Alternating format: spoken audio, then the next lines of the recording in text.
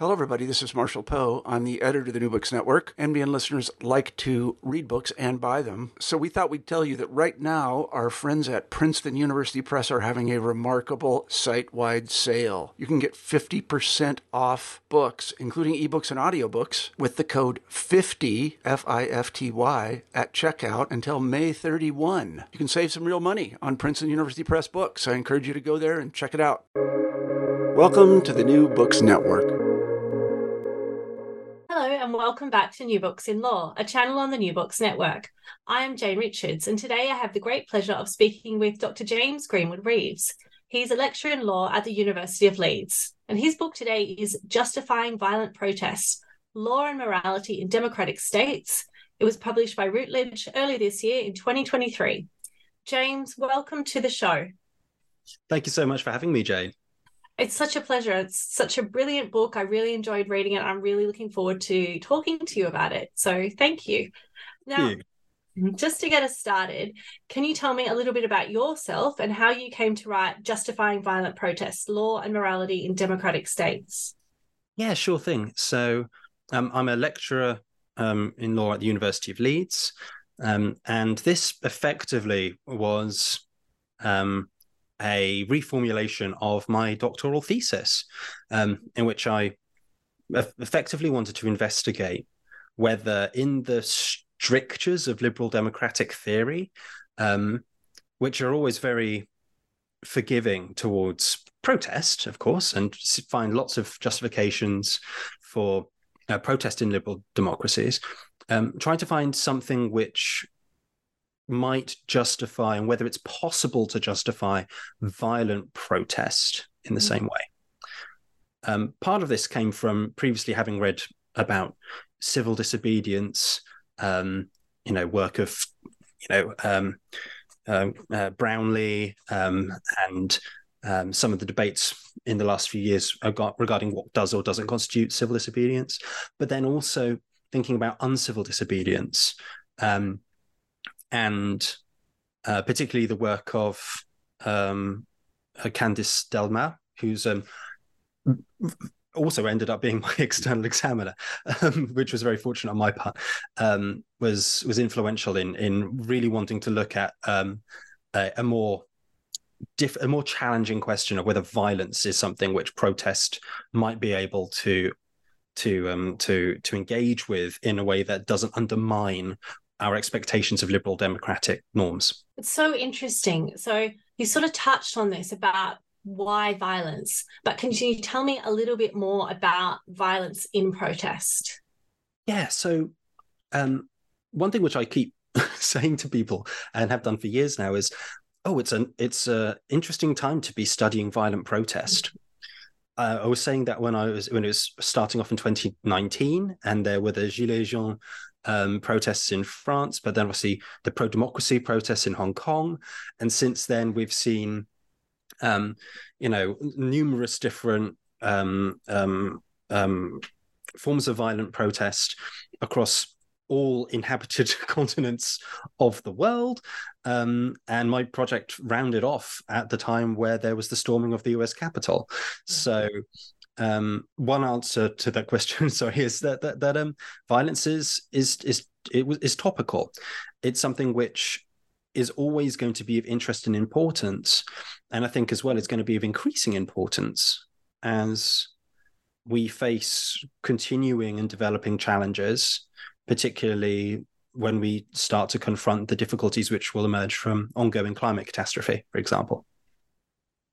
But I think the violent protest which sparked it for me was many years beforehand in the Ferguson unrests, and seeing a largely peaceful movement, Black Lives Matter, but also seeing voices which were very supportive of and understanding of violence being used against state violence, and then wanting to think, okay, well, how do we interpret and how do we go about trying to justify that given the limitations of liberal democratic theory? Yeah, that's super interesting. There's so much I want to unpick just from what you've said. Sorry, Now, I do intend to lay add layers to all of my. Yes, no, please. So let's firstly sort of think about this in the context of liberal democratic theory. Can you explain the context of or the idea of legitimate state violence? Yeah, so you have classic ideas of liberal democracy, which are tied to classic ideas of the state. So if we think about the state, our sort of Weberian notion of the state is that it's defined by the fact that it's the organization or entity that has the monopoly on the legitimate use of force within a territorial jurisdiction, right? And as such, violence may be permitted, but it must be done so in accordance with law. So self-defense, for example, may be a citizen's use of violence rather than police violence or army violence, but it's sanctioned by law. Sports violence, likewise, sanctioned by law. Violent protest, by and large, and not all of the time, but mostly, is not sanctioned by law, is never sanctioned by law, and is criminalized, in fact. And so when we're thinking about how violent protest fits within our standard conception of the state, there seems to be a contradiction there immediately, right? I think another thing is that liberal theory prizes autonomy and the freedom of the individual to life, limb, property, etc. And violence seems to be an immediate threat to that, right? Coercion of the individual or harm to the individual or their property seems to get in the way of that. And then in democratic theory, the idea is that we should have a free marketplace of ideas to discuss our political ideas, that we should have just and robust institutions through which to make these political decisions, and that violent protest is has the capacity to intimidate or coerce individuals away from those processes or from participating in a way which is authentic in those processes. So that's the immediate problem with violent protest under our standard conceptions of liberal democratic states, I think. Yeah, thank you. And you sort of, I want to go more into like the legitimacy or the arguments in favor of violent protests later. But sort of firstly, turning back to the initial part of the book, it is grounded in sort of theoretical frameworks and presumptions. And I think that helps to sort of, for listeners to contextualize the ideas that come first, or helped rather to address some of the ideas that you've just raised now. So I'm wondering if you can just give a little bit of background in terms of the theoretical framing and the presumptions that you make in your argument. Yeah, so the book starts off from presuming that quite a lot of Western states in particular operate by these conceptions of liberal democracy. Mm-hmm. So again, the Weberian state, but also that we operate under liberalism, so that the individual is innately free and autonomous, and that under democratic theory, again, that our political decisions in order to resolve disputes are best resolved through democratic processes, and that can include, of course, laws which are promulgated through a democratic process, enforced by courts, and so forth. That presumption obviously needs unpacking itself, because one of the big problems in liberal democratic theory is why we obey law at all. Yeah. If you have that liberal presumption that, you're free to determine your own conception of the good and no one should be able to say what that is for you, how do you in any way reconcile that with the coercive power of the state to say, here is a law, and I don't really care what your position of the moral good is, you must obey it, and failing to do so will meet you with sanctions. And there are a number of different ways in which that's tried to be resolved in literature, whether that's social contract theory or whether that's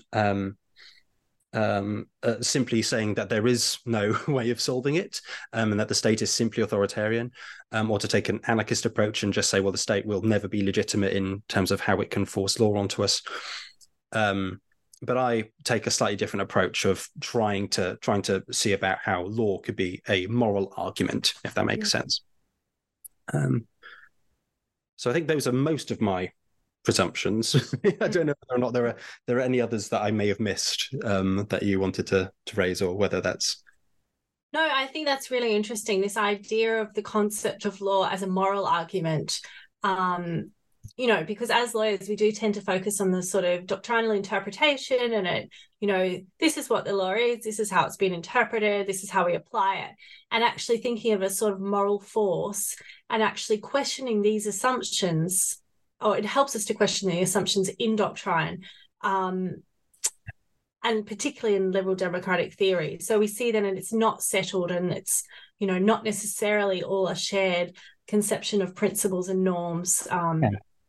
Absolutely. And I in the book, on a number of occasions, to avoid some sort of like pile on from positivists and non-positivists on Twitter, or X, I say I don't think you need to take a positivist or non-positivist stance in order to be able to make the argument that you need moral good reasons to obey law. So I don't take the view of sort of positivism, particularly Sauce's thesis positivism, that all source, in order to determine law, it must be able to be identifiable through social sources. I'm agnostic about that, frankly. But nor do I necessarily subscribe to an idea that and I think that these debates as well aren't very helpful. I feel like the understanding of the law as being a moral argument, as it's a compulsion from a body, an entity, a series of people who don't know each other but are all employed by the same organization, to require strangers, but people who are mutually dependent within a territory, to obey a law. And there is a moral expectation that you will obey the law. We often talk about the moral neutrality of law, or that law doesn't need to have a moral content, but it is normative, at least in the narrow sense that you are expected to obey. And if that is an expectation, the question really is, okay, well, is there an expectation not to obey? When does that arise? Yeah, for sure. And I think that in order to answer that question in full, you need to say, well, okay, well, what makes a good case for obeying the law, right? Yeah. What should we obey the state? And there are lots of different ways of looking at that, for sure. I do want to sort of dig into this a little more, because just to give further context into and sort of further fuel the sort of argument of why there might be legitimate grounds to disobey the law. So can you sort of, why do we obey the law then? Sure. So I think that there are obviously prudential reasons why we obey the law. If you fail to do so, you will be punished, or that if you do obey the law, there are incentives. I think that that's true, but that's not a moral reason to obey the law. I think the interesting question is what makes the law legitimate in the moral sense, rather than a purely legal sense of, well, is it a real law? Is it a legal law? But is it a law that has some sort of moral grounding that means that it is that you can obey it in good conscience? And so this relates back to that dilemma of liberal democracy, which sort of touched upon earlier. If we're all autonomous individuals, how is it that the state can make us obey law that may not necessarily fully sit with our principles or arguments? And I look at this from the perspective of legitimacy claims. I say that any law from a state carries with it an implied moral argument that obeying it is the right thing to do. It does so by saying, well, this particular law we expect you to obey because it upholds such and such principles. And those I often think of as and refer to as principles of constitutional morality. Yeah. So these are principles like fairness and justice and equality and liberty and democracy, and yet they vary, but you see those ones tend to be frequently cited by states and governments of states as justificatory rationales for the state's existence, for its force, for obedience to its laws. And they will often, when promulgating a law, they'll say this this is necessary in order to attain the principle of justice, equality, fairness. There's a moral motive, a fundamental principle underpinning why the law exists and why you should obey it, right? And this is the idea of constitutional morality is something which I've picked up from a number of different writers, including André Bataille, but I think that you can see it for yourself in terms of the fact that we have ministries of justice rather than simply referring to it as a ministry of law enforcement. And if we had criminal law, but we never made reference to moral principles of justice or retribution, then it would be meaningless. It would just be violence of the state. Mm-hmm. So I think that's where we start off from is, okay, well, the state's got to make principles a cornerstone of how it makes its argument. And then it says, well, this law will get you there. This law is coherent with, or sufficiently coherent with, and therefore legitimate according to these principles. This particular tax law will benefit equality and redistribution, or this particular criminal law will help to achieve justice for women and therefore meet justice and equality and various other things besides. And as a citizen, an autonomous moral citizen, able to make your own decisions about things, but you can then say, all right, okay, well, there is a consistent argument here. Mm. This law is not so wildly out of keeping with the moral principles that the state is making claim to, that it is irrational of me as a moral actor to obey it. Mm. If you had a, put babies on spikes law, it would be morally irrational. It doesn't make sense according to one's own moral principles, but also the moral principles of this. It's a weak argument. Mm. And weak moral arguments do not really deserve scrutiny. Mm. And that means that you can sometimes have laws which are just so morally incoherent, if you like, rather than even referring to them as bad, but morally incoherent, that they don't justify obedience. Yeah. And I think that sort of touches on what I was going to ask you next, actually. So in your words, I want to ask you this. So does a poor legitimacy claim generate automatic duties to disobey then? So this is the question of if you've got a legal argument, a moral argument in a law that just doesn't make sense, what do you do? Right? Do you immediately start setting fire to government buildings? And if, for example, we have a law, let's say, to take a topical example, or law or policy, let's take the recent delay that Rishi Sunak is saying with regards to the phasing out of being able to sell petrochemical cars in the United Kingdom, right? A lot of people were looking at that and saying, well, that is morally unjustifiable, right? The planet is on fire. The government has routinely said that one of its few remaining justificatory rationales is that we are one of the world leaders in terms of our commitment to net zero. They can't both claim ecological justice and try to enforce a policy like this. So what do we do next? Do we go straight to violent protest? Not necessarily. You have options, because if you think about law and these moral claims as being moral dialogue, which is a phrase which I've picked up from numerous different writers, but it's not dissimilar to how we think about protest as, or like Kimberly Brownlee has referred to civil disobedience and protest more generally as democratic dialogue, a conversation with people and the government as to what pointing out these moral inconsistencies, arguing that they need redress, and then putting forward or trying to make ways of resolving those conflicts and trying to resolve that moral incoherence.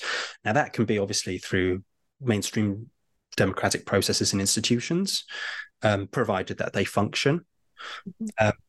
Write to your MP, put up a poster, make a funny video on YouTube, any number of different ways of engaging. Or it could be actions of protest, so marches, assemblies within the law. If you think that those methods are not available or will be insufficient or won't work, or the case merits and justifies it, and I'll come to whether or not it's justified, then you could even start thinking about unlawful forms of protest. So civil or uncivil, if the case may be, forms of disobedience. On that question then of what justifies breaking the law, on the one hand, if a law is sufficiently unjust that it doesn't really give good, strong moral reasons for obedience, then actually a lot of jurisprudential writers, not just people who talk about civil disobedience at length, or a lot of people like Delmas and Brownlee, but also traditional writers like Raz would say that if you have something which is sufficiently morally incoherent, then there are good reasons to not obey that law. But then there's another step as well, which is, okay, well, how do I disobey the law of phasing out of diesel? Like it's not possible for an individual to break that law in protest of that law. And so instead, you have secondary law breaking, like in civil disobedience. This phrase of secondary law breaking or secondary civil disobedience. You break other laws in order to be able to demonstrate your disapproval, or to identify and engage in moral dialogue over the failures of that other primary law with which you take issue. So, that could be anything from smashing windows. When you're in Hong Kong, violent protest against the extradition bill, for example, 2019. No way of directly trying to break that law. So instead, what you might see is expressions of anger which represent as law breaking in other methods. And so then I'm interested, sort of two things that struck me when you said that. The sort of, what is the critiques of the legitimacy of breaking laws in this way? And how, can we assess the effectiveness of whether violent protest does engage in this sort of, or press forward for dialogue with the state, or sort of challenge these illegitimate laws? Yeah, it's a tricky one. It's a tricky one. I think that the first thing to say is, and this is before we even start the problem of defining violence, I think one thing to note is that we start off with all of our presumptions about liberal democratic theory, like we started off with.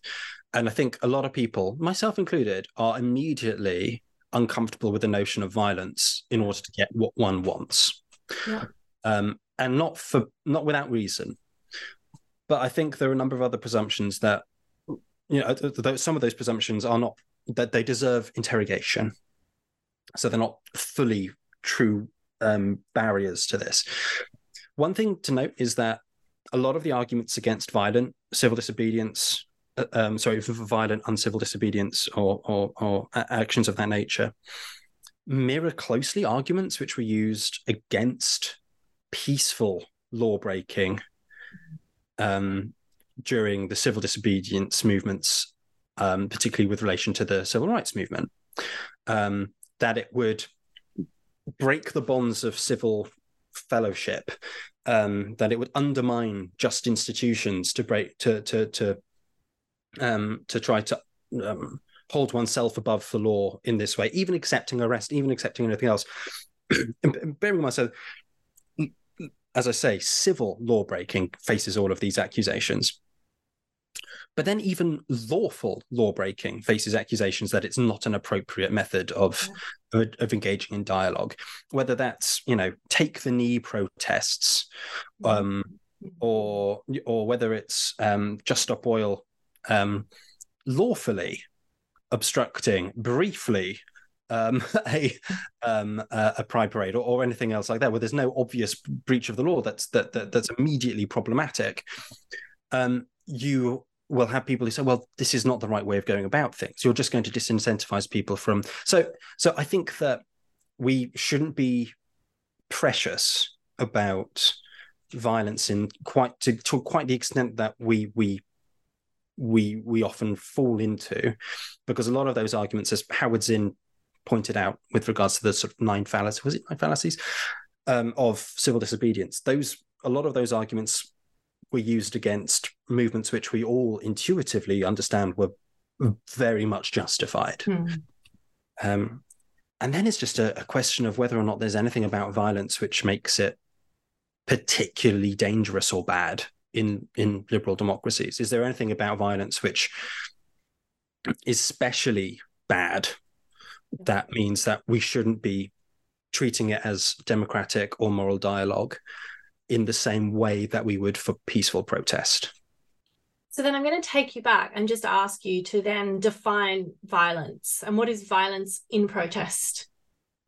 This is, yes, lawyers and academic philosophers, we love this stuff, don't we? But it was easily the trickiest bit is defining violence, because it is, as with all of these core concepts, what has been referred to as an essentially contested concept. It is a social construct, the nature of which can never objectively be measured. The definition of violence has changed from culture to culture, from century to century. And reasonable people can disagree as to its limits. So a good example of this is damage to property. Does that constitute violence? People can reasonably, I think, disagree. There are a number of different studies, for example, on non-violence as a successful method. In their study, Stefan and Chenoweth defined violence entirely through harm to persons rather than harm to property, and justified doing so in terms of the fact that harm to persons is a technique which is particularly prone to controversy. And whether you include property or not in your definition of violence will depend upon whether or not you treat property as an extension of the individual in a kind of Lockean or Nozick-based way, or whether you think that property should be something that is protected by laws against violence and should theoretically be treated as violence if you destroy property, because you need property in order to have a liberal democratic economic system that provides prosperity to everyone. There are lots of different arguments, but they're not all universally accepted. And I think one of the big problems is, again, thinking about these targets, is that whether it's persons, I think unambiguously a lot of people would treat persons as a potential target of violence. But then beyond property, even, we have new emerging problems. Data. Can you commit violence to data? When you have the capacity to, using code and when targeting code, to ruin or end millions of lives, or to alter the entire reality of the world, to bring the world to its knees. When we think about what's wrong about violence is its immediate risk to the freedom of other people and for them to be able to live well. And as such, why not include data? If the problem of violence is that it's risk to people living freely and well, why not include data as such? So, circling back, I found that there were definitions which were much broader and much more interesting. So Johan Galtung's idea of structural violence, of course, so that any insult to basic human needs which isn't avoidable is a form of violence, and that those can be institutionalized. And that's good, but it's a bit too broad for defining violence per violent protest. In the end, to a certain extent, I took a cheat's way out.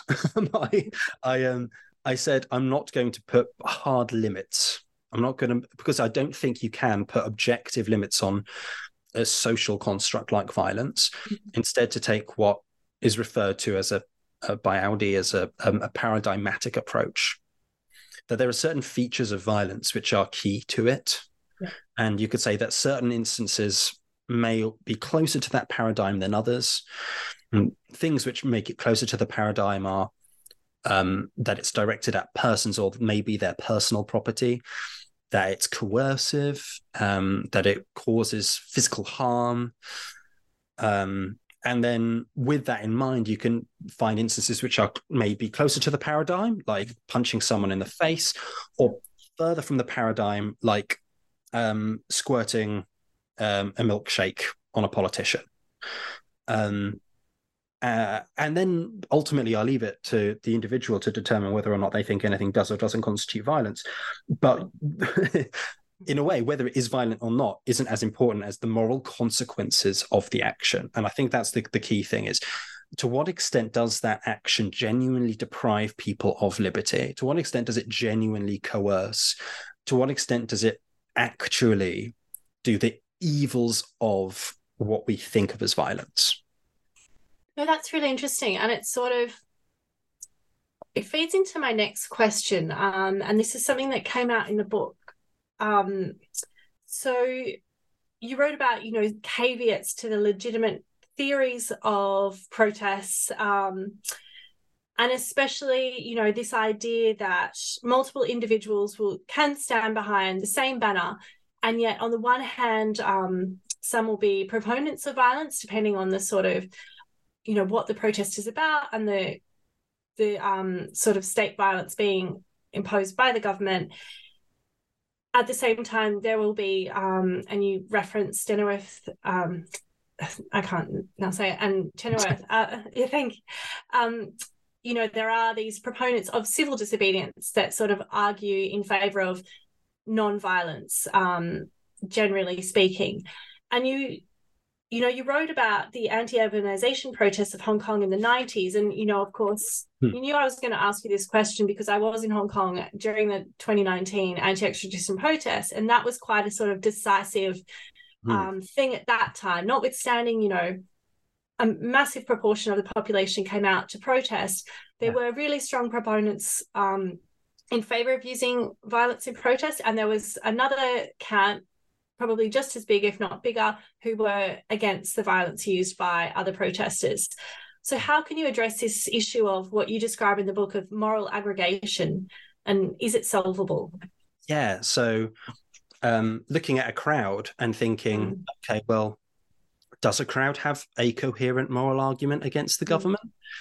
And as you say, like, there'd be some people in that crowd who are there, peacefully waving a flag, and others who fully want to, possibly for good reasons, but do want to commit violence. And how do we talk about moral arguments which are usually so singular? How do we do that in this aggregate?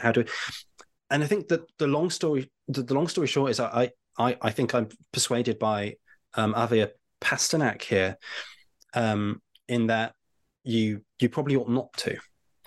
And as a shorthand, I would say, these protests, or protesters in Ferguson or in Paris or in Hong Kong or wherever, as a shorthand for referring to some of the arguments that a number of different individuals are making. But really, we need to look at each individual's motivations and their moral arguments for why they act as they do in reacting to a state's poor legitimacy claim, in terms of the laws that they're making. So if you like, each protester makes their own individual legitimacy counterclaim, their own argument justifying why their actions are legitimate or not. And that way you avoid necessarily depending on your metaphor of choice, lassoing everyone together or tarring everyone with the same brush, you could say, well, what did you do? And is that coherent with the morals that you're proposing and the immoral arguments you're making as against the states? So that's the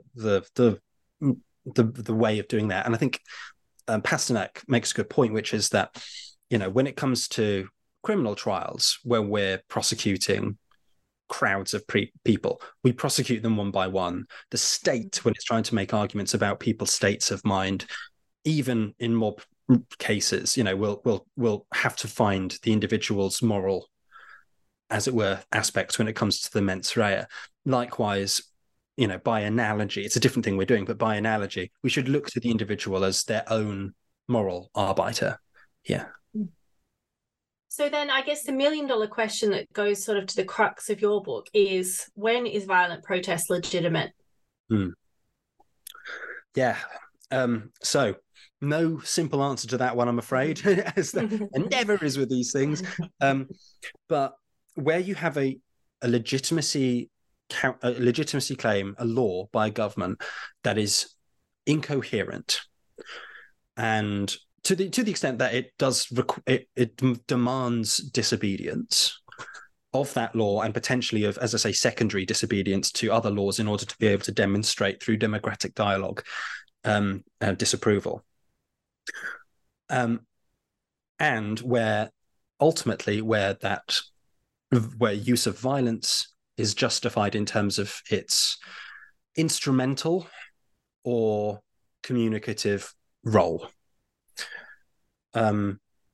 So if we're thinking of protest as dialogue, violence can form part of that dialogue. We think about the way that, for example, graffiti paints a message. We've got excellent writers like Young, and Butler's done this as well. Talked about thinking about graffiti as it's a criminal act. It defaces property, but it can be expressive. It can have political salience. And again, going back to that thing of violence, well, if you think about damage to property as violence, other forms of damage to property, other than graffiti or beyond and including graffiti, defacement, destruction, can have this effect as well. Now, this is separate to the question of whether it's justifiable in other senses, whether it's too harmful or whether it is too dangerous to democracy or what have you. And we may come around to those questions later, but it is justifiable if it at least to the extent that it successfully performs those functions of expressing of dissent, or alternatively being instrumental, achieving an aim of justice. So if I'm protesting against, for example, state brutality and police racism, and the police throw tear gas at a crowd, and I as part of that process, I pick up that tear gas and throw it back. That is, strictly speaking, an act of violence, but it's one which is coherent with the moral message that I'm making as against the state's claims. Other forms of instrumental violence, of course, can involve things like so again, like defacement of public buildings, removing of statues. The Edward Colston statue, for example, that was taken from Bristol dock and plunged into the docks. An excellent example of instrumental and symbolic use of, yes, violence to property, but violence nonetheless, in a way which was, I think, in retrospect, deemed to be highly justified. Yeah. It was controversial at the time, but I think history has already, in a small number of years, demonstrated the impact that has had in terms of widening understanding of the colonial legacy of Bristol. So those are the sort of the main ways in which violence might be justifiable as a form of dialogue, or as a form of self-help, as a form of achieving justice, as a form of addressing the injustices which the state's failed legitimacy claims are pressing upon one's life. So then would you say that violence has the same power and potential to speak a moral message to us in the way that non-violence can as well? Yeah, I think one thing which springs to mind here, and I'm conscious that listeners will be thinking of the powerful message of nonviolence of leaders like, Dr. Martin Luther King Jr. and Mahatma Gandhi, and there's a force of nonviolence, which again, Judith Butler wrote a book which is simply called, I think, the Force of Nonviolence recently, which goes a long way towards saying that nonviolence can have this powerful message which is attached to its possibilities of efficacy. Nonviolence doesn't necessarily mean inefficiency. Nonviolence can work and can be not just work in terms of being a powerful communicator, but can affect real change. But there are a couple of things which we should bear in mind here. One is that neither the Indian Revolution nor the Civil Rights Movement would have been possible without years of violence and suffering. That's an overlooked aspect of this. Another thing is that not for Martin Luther King Jr. himself, but for a number of other people who were leaders within the Civil Rights Movement, the reason to go for nonviolence was prudential rather than moral, was so as not to frighten the white majority too much, whose support they needed in order to sustain long-term political change. So nonviolence can be extremely powerful, but it sometimes isn't enough, I think. And in terms of whether violence can sometimes be as powerful a message as a communicator, I think it depends upon the act of violence in question. Violence against persons poses such disdain that it is difficult to win over the populace, particularly, and this is something that, again, Stephan and Chenoweth talked about, violence against persons they found in a study which I think still lasts, as a legacy, has the problem of alienating members of the public and preventing those violent groups from being incorporated into future political processes needed for sustained change and for winning concessions. Terrorism as a method of violence is so unpalatable. It's very counterproductive, and very few instances of things which are termed, and of course we have to be careful because terrorism itself is a highly contested phrase and is one which is written by the state, of course. So, we have to be careful there. You do have your Nelson Mandela's, and you have that freedom fighter aspect, which is important there. So in short, there are methods of violence and there are aspects of violence which can be appealing. What the individual would need to do is to think what is going to tactically work, what is justifiable, what is in line with moral argument, and what will resonate with other members of the public and ideally with leaders as well, as being evidence of the moral weight and consideration that justifies and explains why they're acting in violent protest. Yeah, so then I guess that leads to my next question. You've sort of started to touch on this, but I want to ask you, are there any justifiable limits to violence in protest? Yeah, so I think that the sort of limitations of violence will naturally be contextual as well. And I think that, as I say, destruction of human life, particularly because it's something you can't go back from, and it so utterly obliterates the freedom of the individual and is so coercive to the community by the fear that it causes, is something which is incredibly difficult to justify.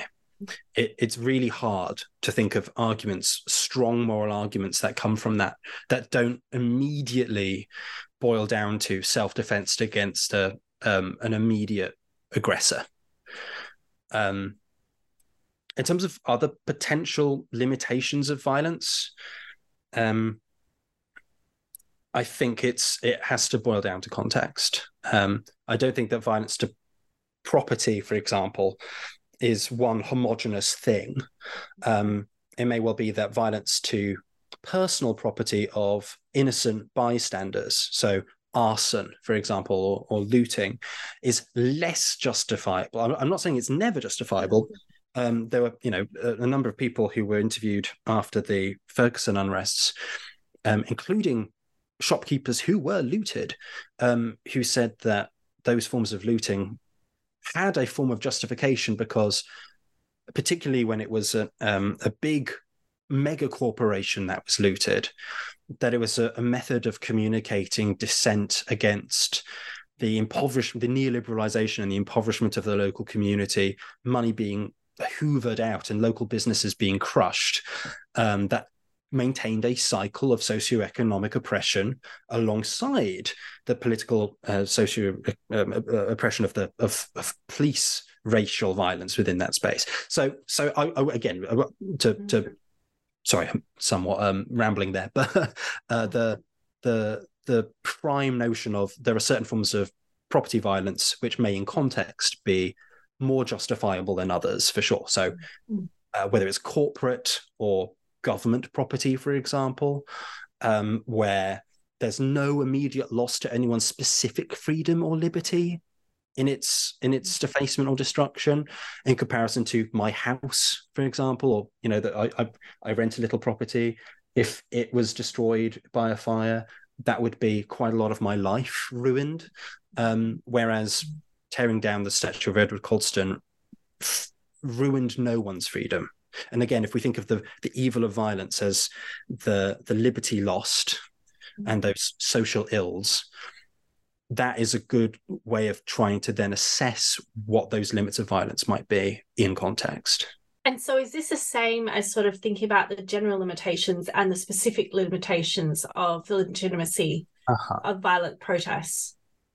Yeah, so this last bit of the book, which these limitations, I think so to put this in context and explain for those who've not yet read this excellent book, is something that was mentioned earlier, which is, okay, well, violence might be justifiable as a form of moral dialogue, but surely it poses a number of problems which have been very well raised in liberal democratic literature for hundreds of years.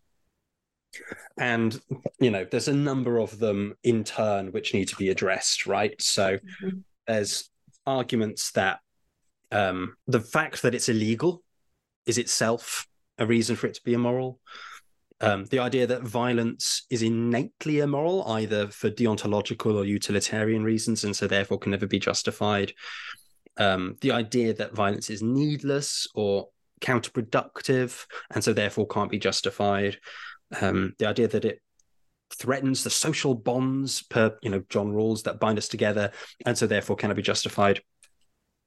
Those sorts of arguments I refer to as general arguments against violence. They apply whether it's in a liberal democratic context, really, or across countries. There's nothing. Those are sort of arguments that violence is bad in and of itself. And those arguments are usually presented in ways which say that there is never, therefore, a justification for violence. But what I do is I turn those, as it were, general prohibitions of violence and show that none of them are 100% effective. None of those arguments that I've just mentioned are fully without exception. And there are ways of demonstrating that these arguments aren't really prohibitions on violence, but might be used as limitations by those who want to commit violent protest, as to what factors they should consider in terms of the level and type and target of violence that they might engage with.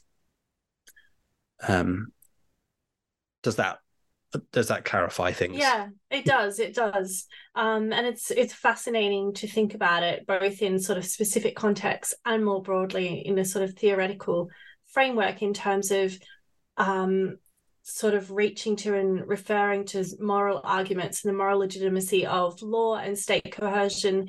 And then on the other hand, when those laws and moral arguments, as you say, sort of stretch into being arbitrary or unjustified or illogical. Yeah. And like there are a number of examples which I could give. Like I know that we probably don't have time to run through all of them, but as a good example, the idea that violence is illegal and so therefore should be always considered morally prohibited, right? Yeah. That argument is, I think, one of the weaker ones. Basically put, if your argument is that something being unlawful means it is immoral, then you have failed to recognize that law often does not have a necessary moral content, right? And again, we could go the full positivist way here and say there's no real connection between law and morality, or, you know, that there are, but they're limited. Or you could just say, well, there are laws which contain morally horrible things. And we know, again, our liberal democratic understanding fully supports civil disobedience. So illegal protest. So if that's the case, then you can't say the problem with violence is its illegality. Otherwise, you'd say, well, civil disobedience is, and the civil rights movement is illegitimate. And that's a position which is largely untenable, right? I think another problem that argument makes is it presumes that all violence is unlawful. And although, as I said at the beginning, like because of our Weberian understanding of the monopoly of force, often violent protest is unlawful. It's actually, I don't think it's helpful to define it that way. You can have acts of violence which are later found to be lawful. So, for example, the Edward Colston statue is an excellent example of this. They were prosecuted, the Colston Four were prosecuted under the Criminal Damage Act 1971. And it wasn't until trial that the prosecution realized that they were going to raise a series of defenses, including the fact that they had the consent of who they thought the owners were, the people of Bristol, that they were preventing a crime, which was the demonstration of an obscene image, and so on and so forth. And at least one of those defenses persuaded the jury. And that being the case, that form of violence, and what everyone at the time was referring to property, everyone who hated the Colston statue going into the harbour called it violence. Didn't stop them calling it violence when the jury found that they were not guilty. So again, there's just one example of these arguments against the moral arguments against violence. Often actually do not work. I think that I will invite people to read those chapters and see whether or not they agree with my various ways around some of those. But yeah, I feel like a lot of people are very squeamish about forms of violence which actually perhaps achieve more good than harm. And we may need to be more critical about whether we want a 100% prohibition against violence in protest in order to be able to achieve justice. Yeah, it's a really interesting topic which has hit the news in the last few days, thinking about, violent protest and whether it might be legitimate. And, this has come up in the context of climate advocacy. So I'm wondering if you can just comment on the news in the last few days, sort of grounded in your theoretical and sort of pragmatic findings based on your book. Yeah, absolutely. So, when I was writing the book, the organization which was annoying the Conservative government at the time was Extinction Rebellion. Mm-hmm. And there was a lot of talk about, a lot of this is peaceful law breaking, but it's law breaking. But there's also damage to property, which they would often engage with, whether that was pouring fake oil as a form of criminal damage in Shell's London headquarters, or gluing themselves to infrastructure. And I found it interesting because their manifesto, the Extinction Rebellion Handbook, clearly says things which reflect the legitimacy claim dynamic. So things like, because this government has failed its duty to moral principles of justice, to fairness, to safety and security of this and future generations, we must act in pursuit of those principles instead. Right, that reflects a lot the kind of legitimacy claim dynamic that I've discussed previously. And now to the more recent protests that we see, particularly from Just Stop Oil, but there are a number of different organizations as well. The ultimate rhetoric and the moral argumentation is very similar once again. That there are deep moral failures, hypocrisy, holding up certain principles and failing them, which need to be redressed. The additional problem, of course, is that you would say, oh, well, why can't you, if you have these problems, why don't you write to your MP or try to solve these through institutional means? Well, the reason why it's got this far is precisely because those institutional means of redress have not worked, are insufficient, do not allow for climate change to be addressed in a way which is prompt, particularly fast enough for the rate of climate destruction which we're seeing. And so therefore that these forms of protest are necessary, not just to affect change directly, but in order to raise awareness, to make that argument of necessity clear and present and palpable, and to persuade members of the public as well as leaders in government of the urgency of this. And I think that, at the time of recording, only very recently, I think last night, there was a Channel 4 documentary with Chris Packham asking the question, is now the time, in order to save the environment, where we should consider breaking the law? And his answer was yes. It's a remarkable situation, and one which I think really speaks to the importance of thinking about law as legitimacy. You cannot expect obedience from subjects who routinely see those moral arguments hidden in law fail to materialize. Yeah, it's really fascinating when you do apply the sort of theories and calls to moral arguments to these very real situations that are changing day to day. So in your conclusion, I just want to ask you about one more of your examples, because in your conclusion, you do write about the US Capitol Hill incident. And I'm wondering if you can comment on that, just to sort of, and think about some of your sort of key findings in the book as well. Sure. So again, I I was so fortunate with the timing of when I was finishing my thesis and therefore finishing the first draft of my book, that the January 6th Capitol riot happened just as I was rounding things off. And it just made such an because I was going to conclude with just my main findings, which are, and I'll run through those quickly first, I think. But those main findings are that states at least make claim to these grounds of constitutional morality. Whether they exist, whether justice, peace, mercy, whether these things exist or not, is, as it were, academic. States claim these things and must make claim to these things in order to seek obedience from us as morally rational actors. Second, that they do so through, whether they know it or not, through legitimacy claims. Their acts, their policies, their laws latently try to say we are justified based on these moral principles that the state holds dear and which are part of our constitutional morality. And some of their arguments will be more coherent than others.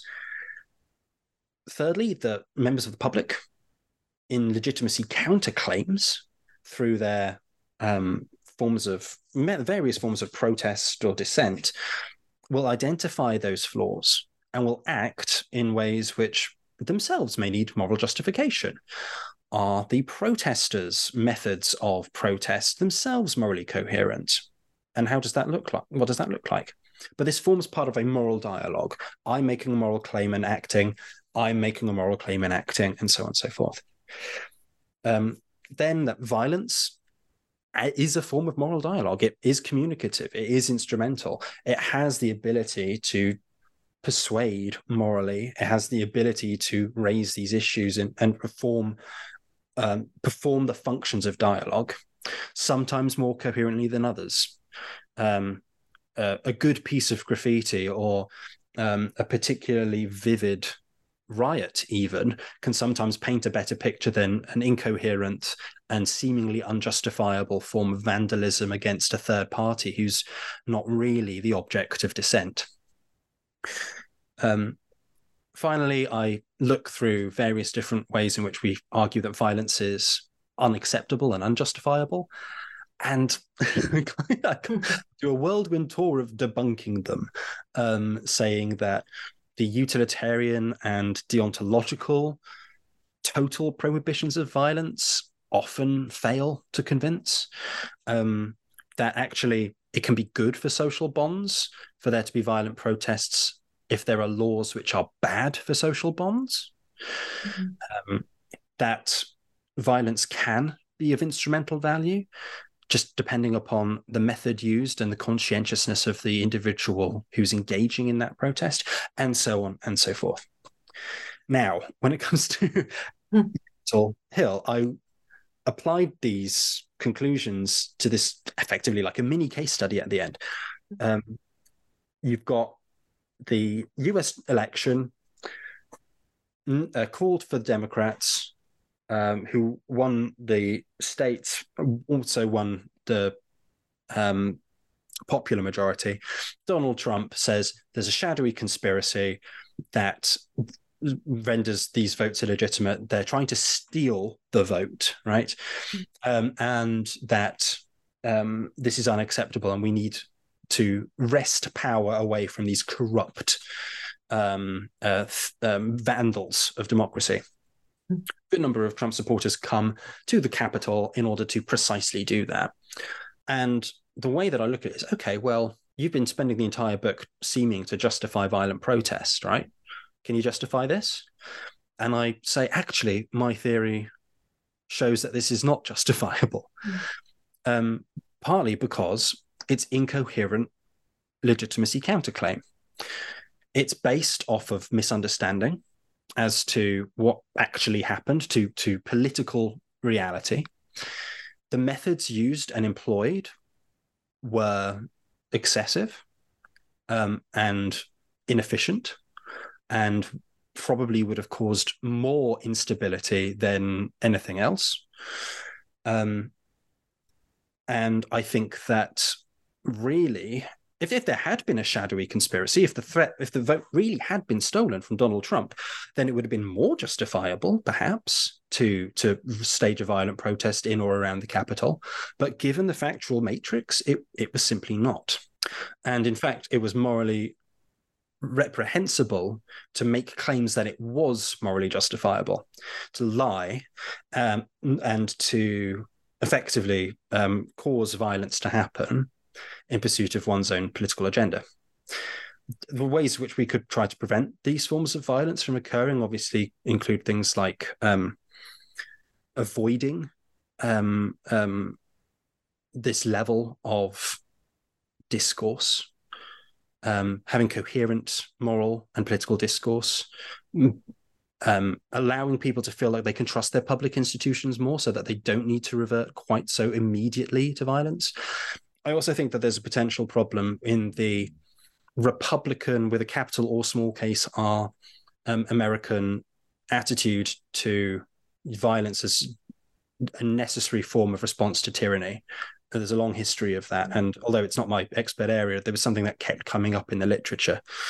But But so far from my book justifying violent protest being used to justify all and any forms of violence, really it's a toolkit for saying, well, violence itself in the abstract isn't the problem. It's how violence is used and whether it's justifiable in context. Yeah, and that's sort of a perfect way to sum it up. It is this brilliant toolkit.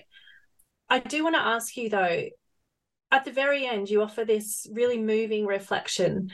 And, you wrote that you yourself are a pacifist, and yet your book seems to demonstrate that there may be space for violence in protest. Mm. And so there were two sort of key takeaways in your last paragraph. So you first cite Audre Lorde, and you write that we cannot rely on the logics of liberal democracy to address its inherent failings. And then, as you've mentioned, you turn to Judith Butler, and you ask readers to imagine a society that does not base itself on the flawed logics of liberal democratic theory, which does not reinforce itself through legitimate and acceptable brute force. And she asks, can we be radical and rebellious enough to embrace a radical and rebellious peace? So then, to bring together the sort of key threads and these key takeaways that run throughout your book, are there any final words you wish to offer to listeners on the legitimacy of violence in protest in the context of a radical and rebellious peace? Yeah, for sure. I think that violence is something which has whenever it has emerged in my life, it has been detrimental.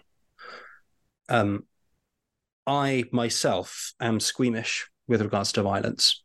However, I'm also a middle-class, white, cis man living in academia in the United Kingdom, and have never been confronted with the levels of violence and oppression and deprivation which immediately justify violent responses on behalf of those individuals. I think that you have, therefore, to be careful before condemning those who use violence, because they are often the victims of violence, structural or otherwise. And the state, we must remember, is the supreme machine of violence, whether through its, again, employment of the police, or whether it's simply through its ability to cause deprivation and to avoid, and again, to go back to Johannes Galtung, if we think about violence as any avoidable deprivation to human dignity, the state is easily responsible for a great deal of potential violence there. With that said, the problem with liberal democracy is that it's based on violence. Thinking about Walter Benjamin and the idea that, the state uses violence to establish itself, but then uses violence to maintain itself at all times. We think of liberal democracy as being something that tries to purge violence from its, but no, it's perpetual, it's necessary, it's the engine of liberal democratic governance. And what I think Audre Lorde and what Judith Butler try to say is, to go to a different writer, but Philip Larkin, to look at high windows, to try to imagine a different and better politics. My little book looks at liberal democratic theory and says, well, within these narrow, dangerous prison walls of liberal democracy, what can we do to try to strive for a shaft of light? Whereas what Audre Lorde and Judith Butler try to do is something much bolder and more ambitious than I could achieve, which is to say, we need to break entirely free from this architecture. And I feel like that would be a much bolder and more important project. That's some really powerful and moving words to think of, to sort of wrap up. But maybe that can be your next project. I think, having read your little book a couple of times now, I wouldn't say it's little, and I would also say you've definitely got it to do that next. Thank you. On that topic, James, I just want to ask you before you go, what are you working on now? So, amongst other things, I'm working on an article with a psychiatrist friend of mine on considering and conceiving of self-harm and violence in protest, how liberal democracy fails to recognize and problematize harm to oneself as a form of violence. And instead of using liberal democratic logics, it medicalizes and uses patriarchal systems of governance instead. So that's an ongoing work in progress. I'm also, to take a more joyous approach to things, I'm now also starting up the Laws of Drag network with my colleague, Dr. Rosie Fox here at Leeds, and also with our friend Joy Twemlow up in Durham. Mm-hmm. The aim of which is to explore and work with drag artists in order to be able to see the overlaps between lived experience of drag and where the law helps and hinders them. Part of a project of hoping to empower a sometimes misunderstood and certainly underrepresented and marginalized group within the United Kingdom. So watch this space and try to follow us on Twitter if you can. Laws of Drag. Laws of Drag. That's the one. And yeah, when it comes to violence and violent protest, I think how that fits in the future, I want to start working with drag performers and then work on the bigger question of pride and protest, and whether and to the extent to which we can still say that pride is a protest, and how law and pride conflict or overlap or reconcile. So that's well in the future, though. So watch this space. Well, I cannot wait to see what comes out of all of those quite different but really exciting projects. Yeah, the Laws of Drag it's super exciting. I've heard a little bit about it already, but yeah, we'll definitely stay in touch and hear about what you do there. You'll always be welcome to join us for any of our workshops. We get drag performers together with academics across disciplines, so not just law, in order to be able to see what is, how we can talk about drag and justice. And it'd be surprised the number of fields which can talk about whether it's tax, employment, even things like local authority and administrative law can touch upon drag in a number of ways which could be really beneficial to talk about in future. And there's so much possibility for impact with it, but it's also just good fun. So come and join us for things. Yeah, no, that sounds brilliant. And I just want to thank you, James, for coming on the show today. So I'm Jane Richards. I've been speaking with James Greenwood-Reeves. We've been chatting about his book, Justifying Violent Protests, Law and Morality in Democratic States. You've been listening to New Books in Law. It's a channel on the New Books Network. James Greenwood-Reeves, or I should say Dr. James Greenwood-Reeves, thank you so much for your time. Thank you ever so much. The pleasure is very much mine.